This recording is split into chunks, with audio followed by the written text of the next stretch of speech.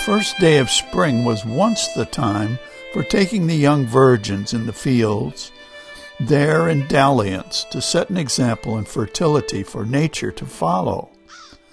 Now, we just set the clocks ahead an hour and change the oil in the crankcase.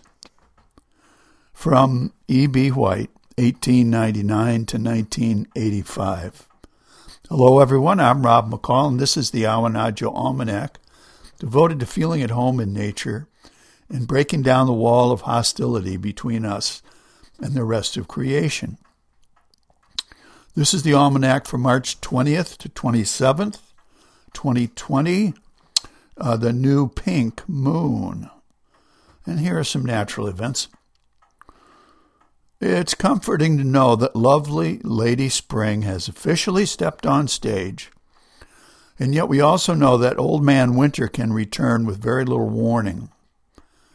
New Englanders may recall a big snowstorm on Mother's Day back in the late 70s. We rarely see apple blossoms or lilacs until Memorial Day.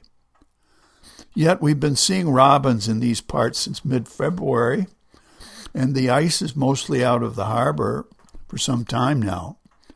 So the line between winter and spring is not as clear as we would like to pretend. As the change comes between day and night, youth and age, life and death, there can be a very long twilight. Some days I feel 20 years younger than I am, and some days 20 years older. Those who work with the dying will tell you that in its final hours, the soul often travels back and forth between this land and the next before it leaves for good. Spring is the same. One day we're sitting out in the sun, the next day we're loading up the wood stove and hunkering down.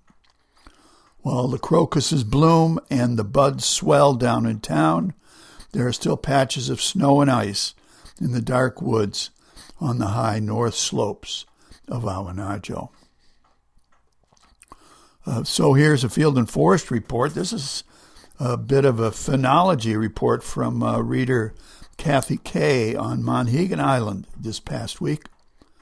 She writes, "The worms are waking up here a little sluggish, cold still in the soil, in the bones. We've had snowdrops since February 25th.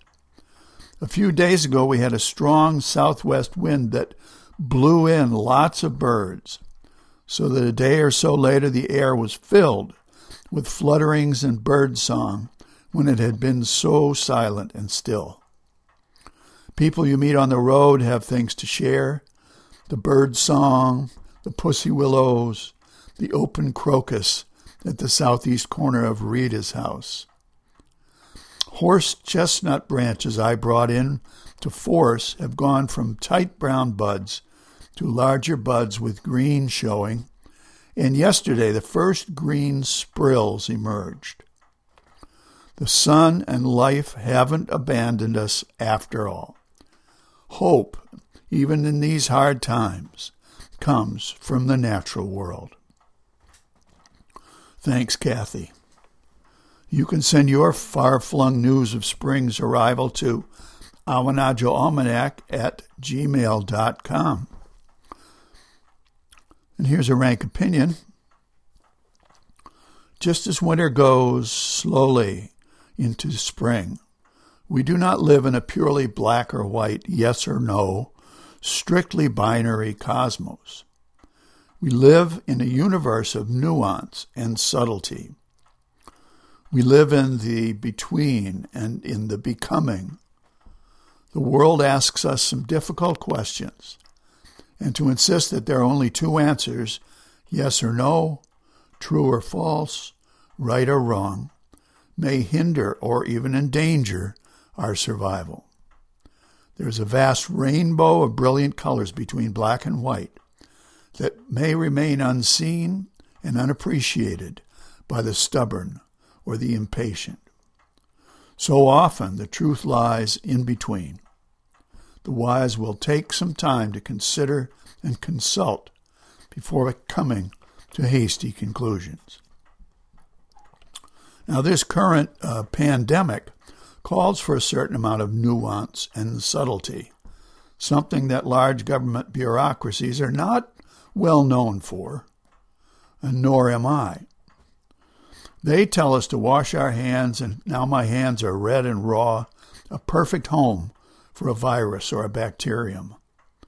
They tell us not to touch our faces, and sure enough, my face immediately starts to itch like mad.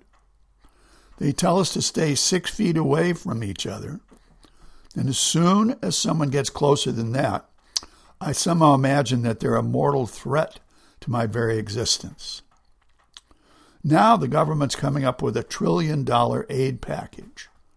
Surely that will go for face masks and hand sanitizer, new hospitals and medical care for corona sufferers, right? But maybe not. First, the airlines and cruise lines and oil companies must be bailed out. Then we'll just see what's left over. But never mind that. Let's keep a level head, help our older neighbors, not pass around viruses or unfounded rumors, and share our carefully hoarded toilet paper. When this is over, we will want to look back at what we did with a clear conscience. And finally, a couple of seed pods to carry around with you. First from Indira Gandhi, 1917 to 1984.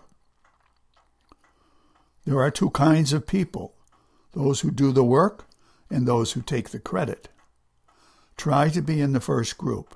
There's less competition there. And from Mark Twain, 1835 to 1910. In the spring, I have counted 136 different kinds of weather inside of 24 hours.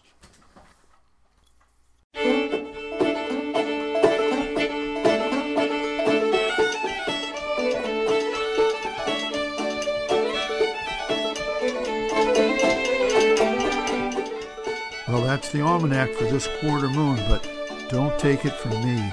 Go out and see for yourself.